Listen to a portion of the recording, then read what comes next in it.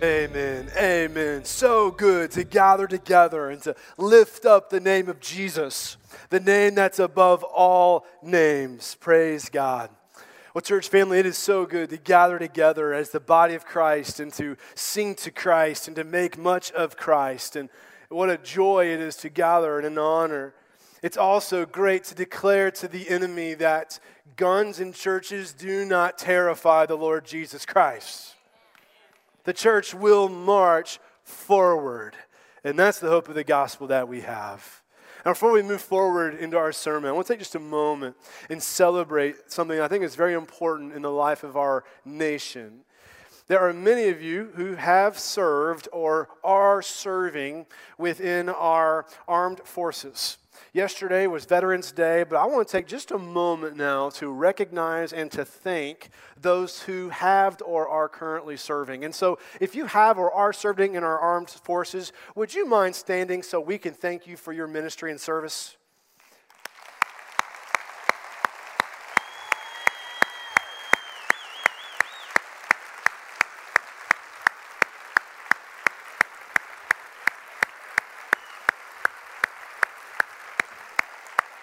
Amen. Thank you. 1 year ago today, my wife and I, we were in a country that says it's illegal to do what we are about to do right now, and that's to open the Word of God and to preach it. And I am so thankful for those who have and are currently serving that allows us the freedom to assemble together, to worship God, to open the Scriptures, and draw near to Jesus. Thank you for serving us well. You know, we are about 2 weeks away from one of my all-time favorite holidays, and that is Thanksgiving.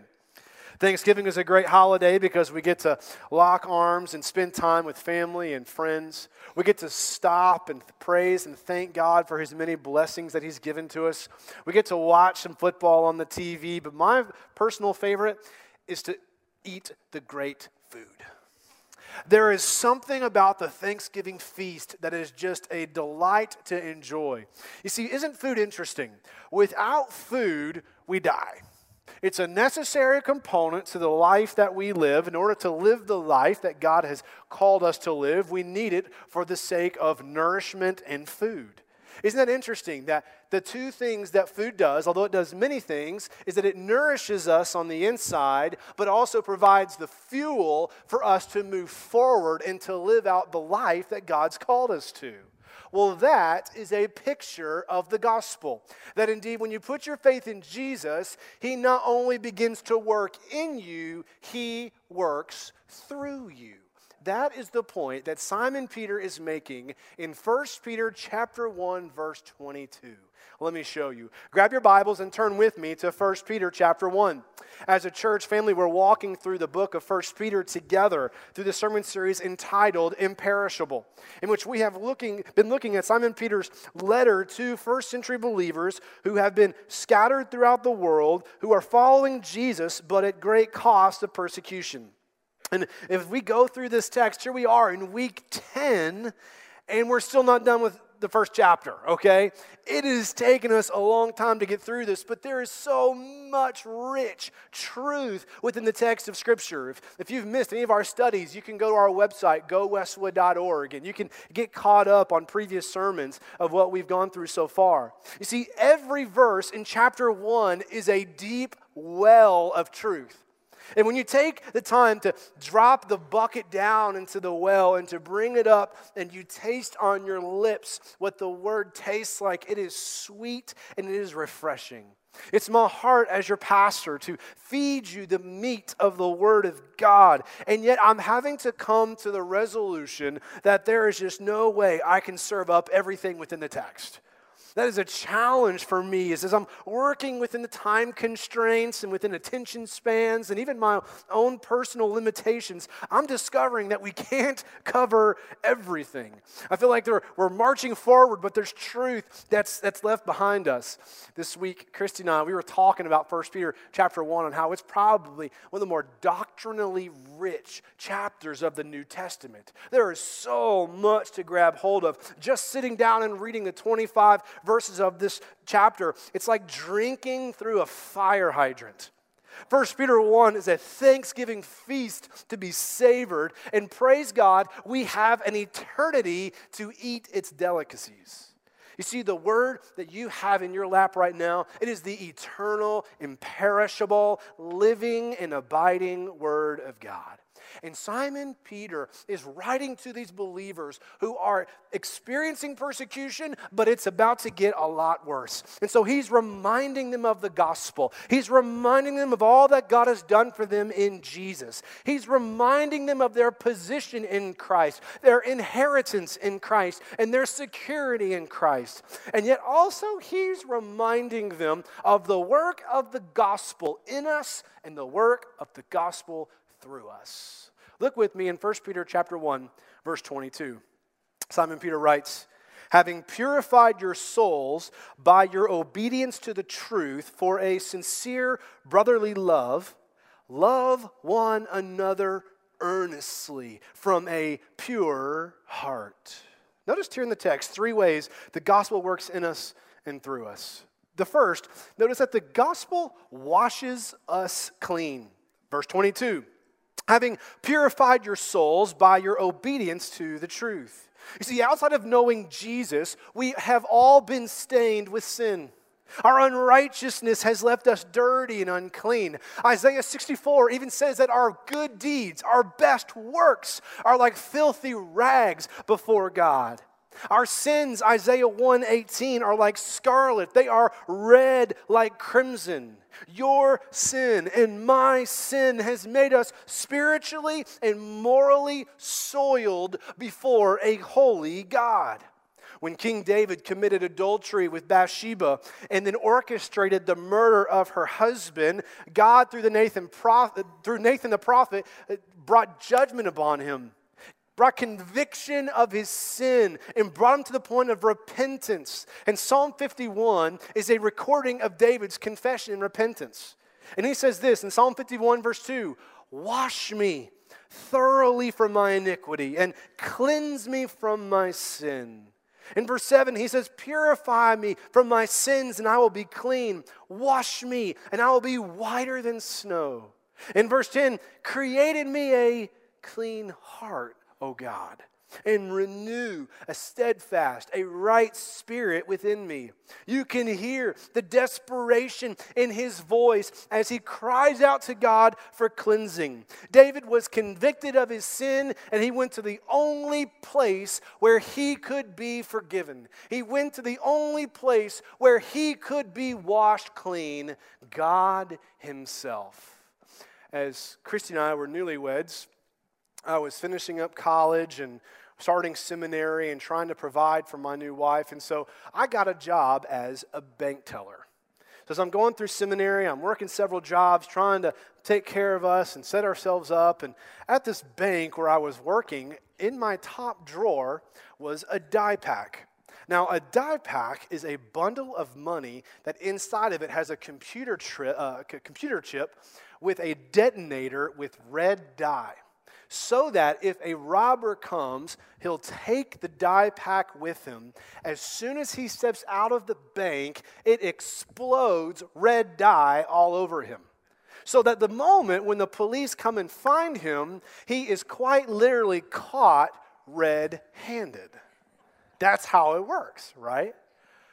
Well, you see, you and I, we are just like the bank robber.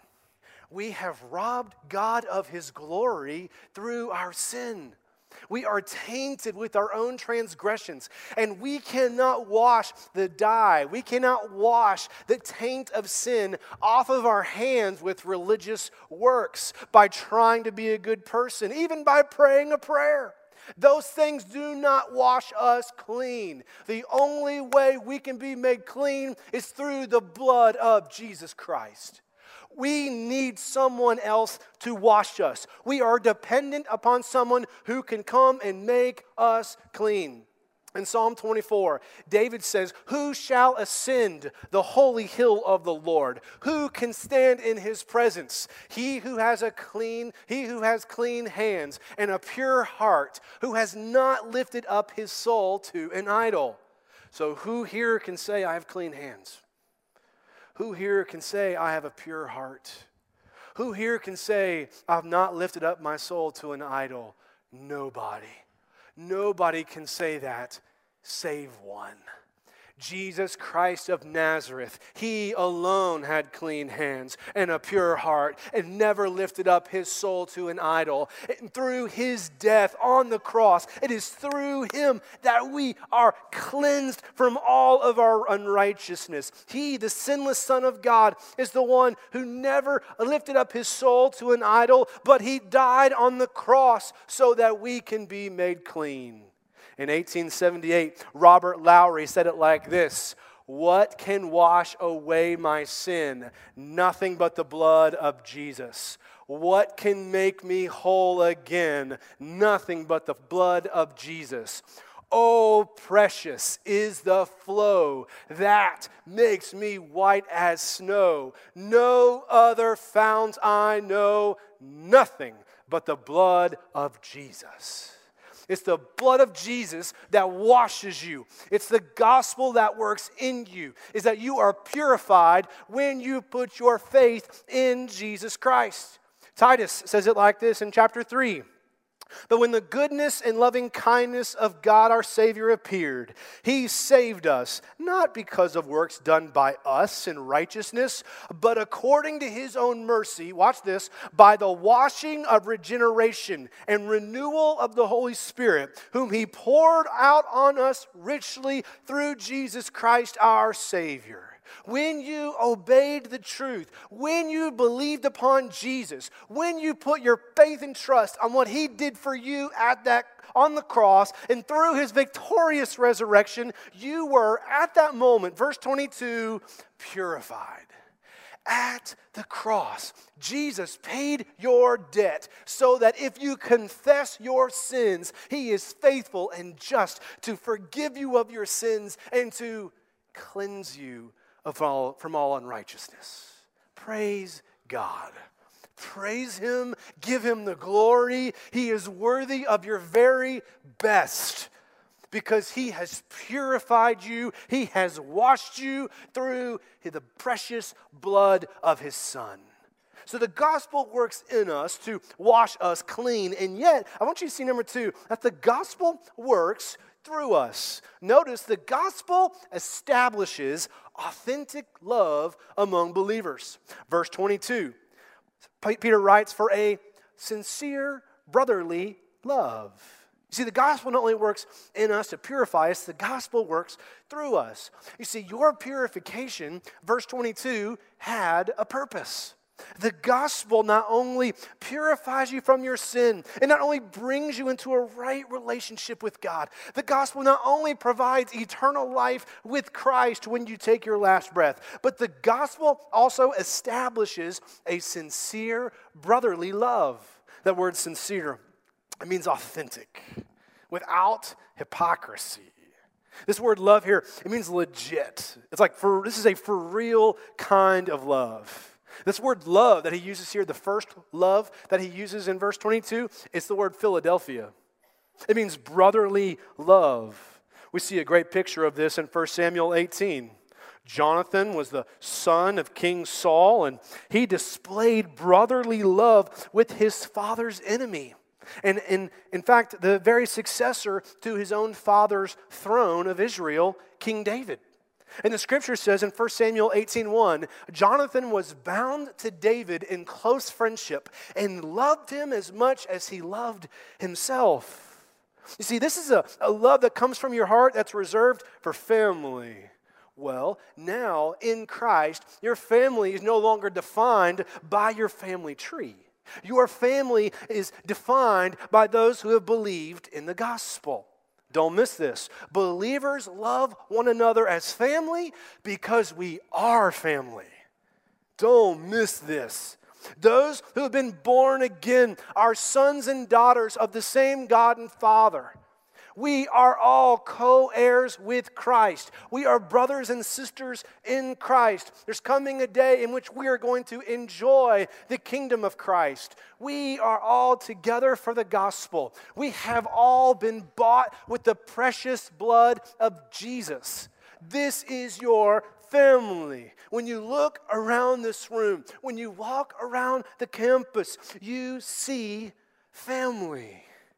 You have more in common with the people that are gathered here who are in Christ than those who share your own DNA but have not believed the gospel. This is your family.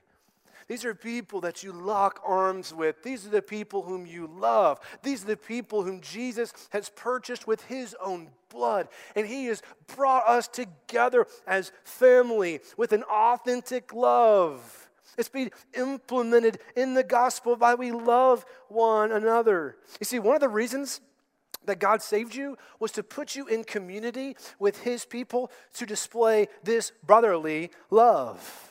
It's an authentic, genuine love. So here's my question. Do you love people in this church like your own family? I'm saying, like, this is your family. Like, do you love people in this church like your own family? Are these people that you would give your life for?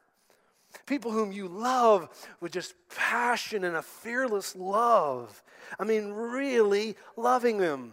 One of my favorite parts of being your pastor is I get a front row seat to seeing this type of brotherly love take place in the life of our church. I saw it take place this weekend at the father-child campout as I saw men step up and care for and be the father-type figure to young kids who don't have a father in the home. There was a man in our church this week who went and cut the grass of a mom who for a season is raising 5 kids under the age of 10 by herself. I've seen this week a small group rally around someone in their gathering because they didn't want them to grieve at a funeral by herself. I see it every week when people are gathered here throughout the week studying the Word but serving one another selflessly because we are about investing in people who will impact their world for Jesus. You see, authentic love, it looks like bringing meals to people in good times and in bad times. It means holding one another accountable over coffee. It means teaching the scriptures to one another. It means volunteering to babysit for kids so that marriages can continue to thrive. It means that you're gathering regularly in this room with eager hearts to hear a word from God. It means going to the hospitals and to the nursing homes together to love and care for those whom the world has forgotten. It means serving in the student ministry and mentoring teenagers and reminding these young girls and reminding these young men that they are loved and they are known and they are cared for and they are prayed for. It means serving in our preschool and rocking a baby singing Jesus Loves Me while mom and dad can have a chance to worship and study the Bible. Did you know the fastest growing demographic in our church is our preschool ministry? And y'all, what a great problem to have. We need more workers. And so if right now you're not serving anywhere in our church, we could use you there.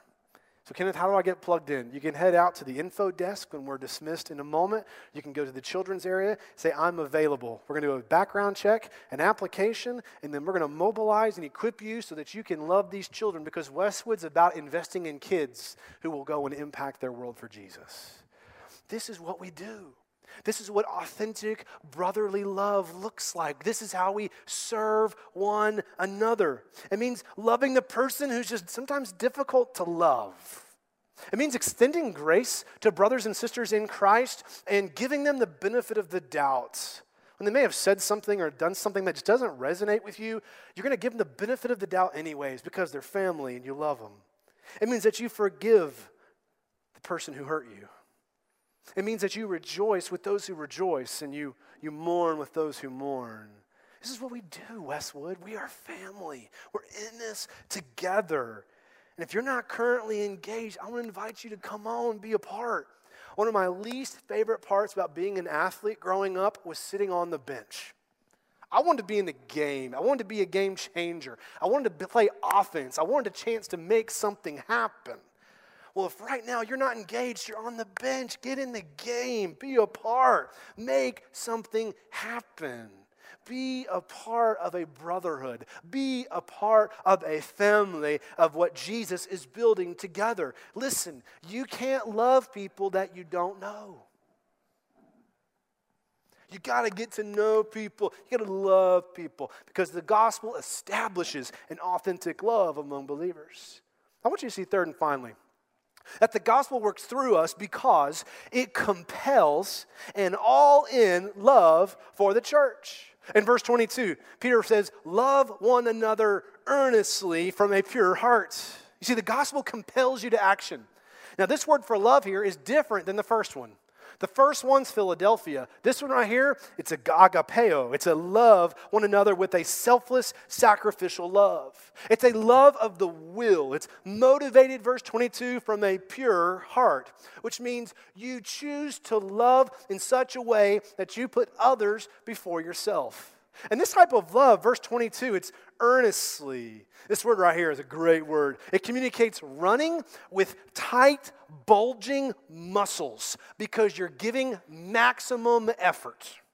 Like a horse that is sprinting across the finish line, whose muscles are bulging because they're giving their best. Well, that is the type of selfless, sacrificial love that we have. It's earnest. We're giving our best. We are all in with type of love that we have for God's people, which means that you love people within your faith family with passion. Your local church, man, you love with zeal and with fervor because these are my people. This is my church. Taking ownership and saying, man, this is my family. And I'd be willing to lay my life down for these people. Why? Jesus loves the church. Therefore, he calls upon me to love the church in the same way he does. It's a call to say, this is where I belong, and I'm going to invest my life. You see, according to Jesus, this is what marks those who are truly disciples, our love for one another. In John 13, Jesus says, a new commandment I give to you, that you love one another. Just as I have loved you, you also are to love one another. By this, all people will know that you are my disciples if you have love for one another. Which means when we gather, we beam with joy. We beam with love. We speak kindly to one another. We speak with grace, imparting grace to the hearers. It means that we forgive one another. We're patient with one another. We show hospitality to one another. We outdo one another in showing honor. Around 200 AD, North African church leader Tertullian documented a statement he overheard from an unbeliever who was remarking about something he saw in the church. Now, this guy did not know Jesus, but Tertullian wrote down his words anyways, and he said this, see how those Christians love one another. You see, for the early church, loving your neighbor, loving your brother in Christ was a tool for evangelism. A way that you and I get to reach people for Jesus is in the way that you and I love one another. So question, when people look at us, do they see people who love one another for the sake of Jesus? You see, the camaraderie of a ball team or of a local pub or of an inner city gang should pale in comparison to the solidarity amongst the people of God. That when people come in here, they see people who are genuine family. Like, these are my people. This is my church. And I love my people. And I'd be willing to lay my life down for them. This is what Simon Peter is drawing us to. So, Kenneth, how do I do that? Practically, what does this look like? Let me give you two ways of how you can grow in community. The first is this: you pursue it. You pursue it. You have to pursue it. You have to put forth the effort and pursue community. One of the best ways you can do this is by connecting with a life group. These are small groups of people that you study the Bible together. You pray for one another. You encourage one another. You do ministry together. I mean, you laugh with each other, and sometimes you laugh at each other. Okay, these are people who you weep with. I love the fact that whenever someone's in the hospital, usually our staff is beaten to the hospital by someone in a small group. I love that. I love that I'm not the one who's the first one there, or our staff's the first one there, because the small group's already there. They've already mobilized childcare. They've already got meals set up, and they're already caring for that family. Well, that's what happens within these life groups, is that you love and serve one another in this way. You see, community doesn't just happen. You have to build it intentionally. It takes effort. It takes humility. Can I just go ahead and say this? You have to be willing to get over your shyness. You have to be willing to get over awkward introductions. It's awkward at first. Several years ago, when Kristen and I first got married, we visited a church during Christmas break. And we were like, hey, let's go check out a Sunday school class at this church and see what it's like. And so we go and we sit in this Sunday school class, and not a single person talked to us. Now, I'm a pastor, okay? I'm comfortable. You don't have to entertain me. But I just thought, man, so this is what it feels like when someone comes and no one engages them. You feel left out. Let me challenge you. In your small group, invite. If you don't know somebody, say, hey, are you in a small group? Would you come join us? Come be a part. You see, that's who we are as the people of Christ. We include people. We say, get in here. Why? That's what God has done for us in the gospel. Where God says, come here, get in. You're part of the family. You trust in my son Jesus, and come on, you're included. And it's open to everybody. Well, the same is true in how we function in our relationships with one another. We engage, we invite, we say, come on. Now, let me encourage you. When you have visitors who come to your small group, don't let them sit there by themselves alone. You have to engage them, invite them, say, hey, listen, do you have kids? Let's go on a play day. Man, what are you doing for breakfast on Tuesday? Can I buy you coffee? I just want to get to know you. Man, you invite, you include. One of the things we do is you invite people to lunch. What's great is on Sunday mornings, we gather together, and you see somebody you don't know, just say, hey, come on, what are you doing for lunch today? You come with me. You get to come hang out with me. Maybe you're in public, and you see someone, and you're like, okay, I think I'm supposed to know that person. Let me show you what you do, okay? You walk up to them with a smile, you stick your hand out, and you say, hi, my name is, and you tell them, and say, hey, can we hang out? Do you have a small group? Man, can I buy you breakfast? How can I get to know you? You see, that's who we are as a faith family. This is how we practically function. This is how we work this out, is that you have to be willing to pursue it. But the second way you can grow in your community is to prioritize it. It takes time to build community, but you have to be willing to rearrange your schedule to prioritize what matters. You see, you have to say, listen, this is a priority for us, and so we're going to make it an intentional effort to engage people. Okay, when I was a student pastor, periodically, parents would come to me and say, my kid, they don't have a lot of friends here. And so usually I would respond with, okay, well, how often do they come? Well, the answer is not very much, and I would just say, okay, I can't help you. You see, relationships take time. It takes investment. You have to prioritize it. You make it something that we're going to do. Okay, so Kenneth, what do I do if my kid doesn't want to go to church? Well, you handle it the same way when your kid says they don't want to go to school.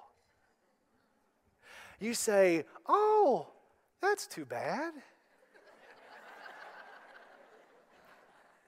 God made me your parent, not your best friend.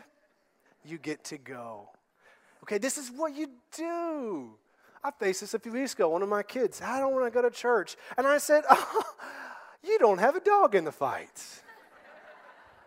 Guess what? You don't have to. You get to. Well, it's not any fun. And I said, buddy, that's on you. If you don't have friends, you have a whole slew of them waiting there to hang out with you. If you are looking for something to do, be a leader. Your job is to engage, set the pace. If it's not fun, you make it fun. You're the leader. Listen, I'm the dad. God put me in charge, and I want you to see what it looks like to follow Jesus. Well, what am I doing?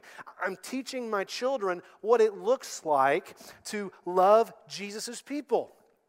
It takes time. It takes priority. It takes investment. You have to be willing to rearrange your schedule to make it happen. Listen, your family calendar teaches your kids what is important.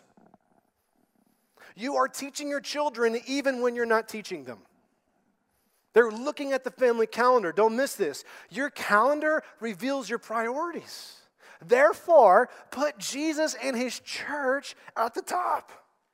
See, parents, if you are not gathering regularly with God's people, you're showing your kids that Christ and his bride really aren't that important. You see, you are modeling the priority of your family, and you're saying, we're going to serve the Lord.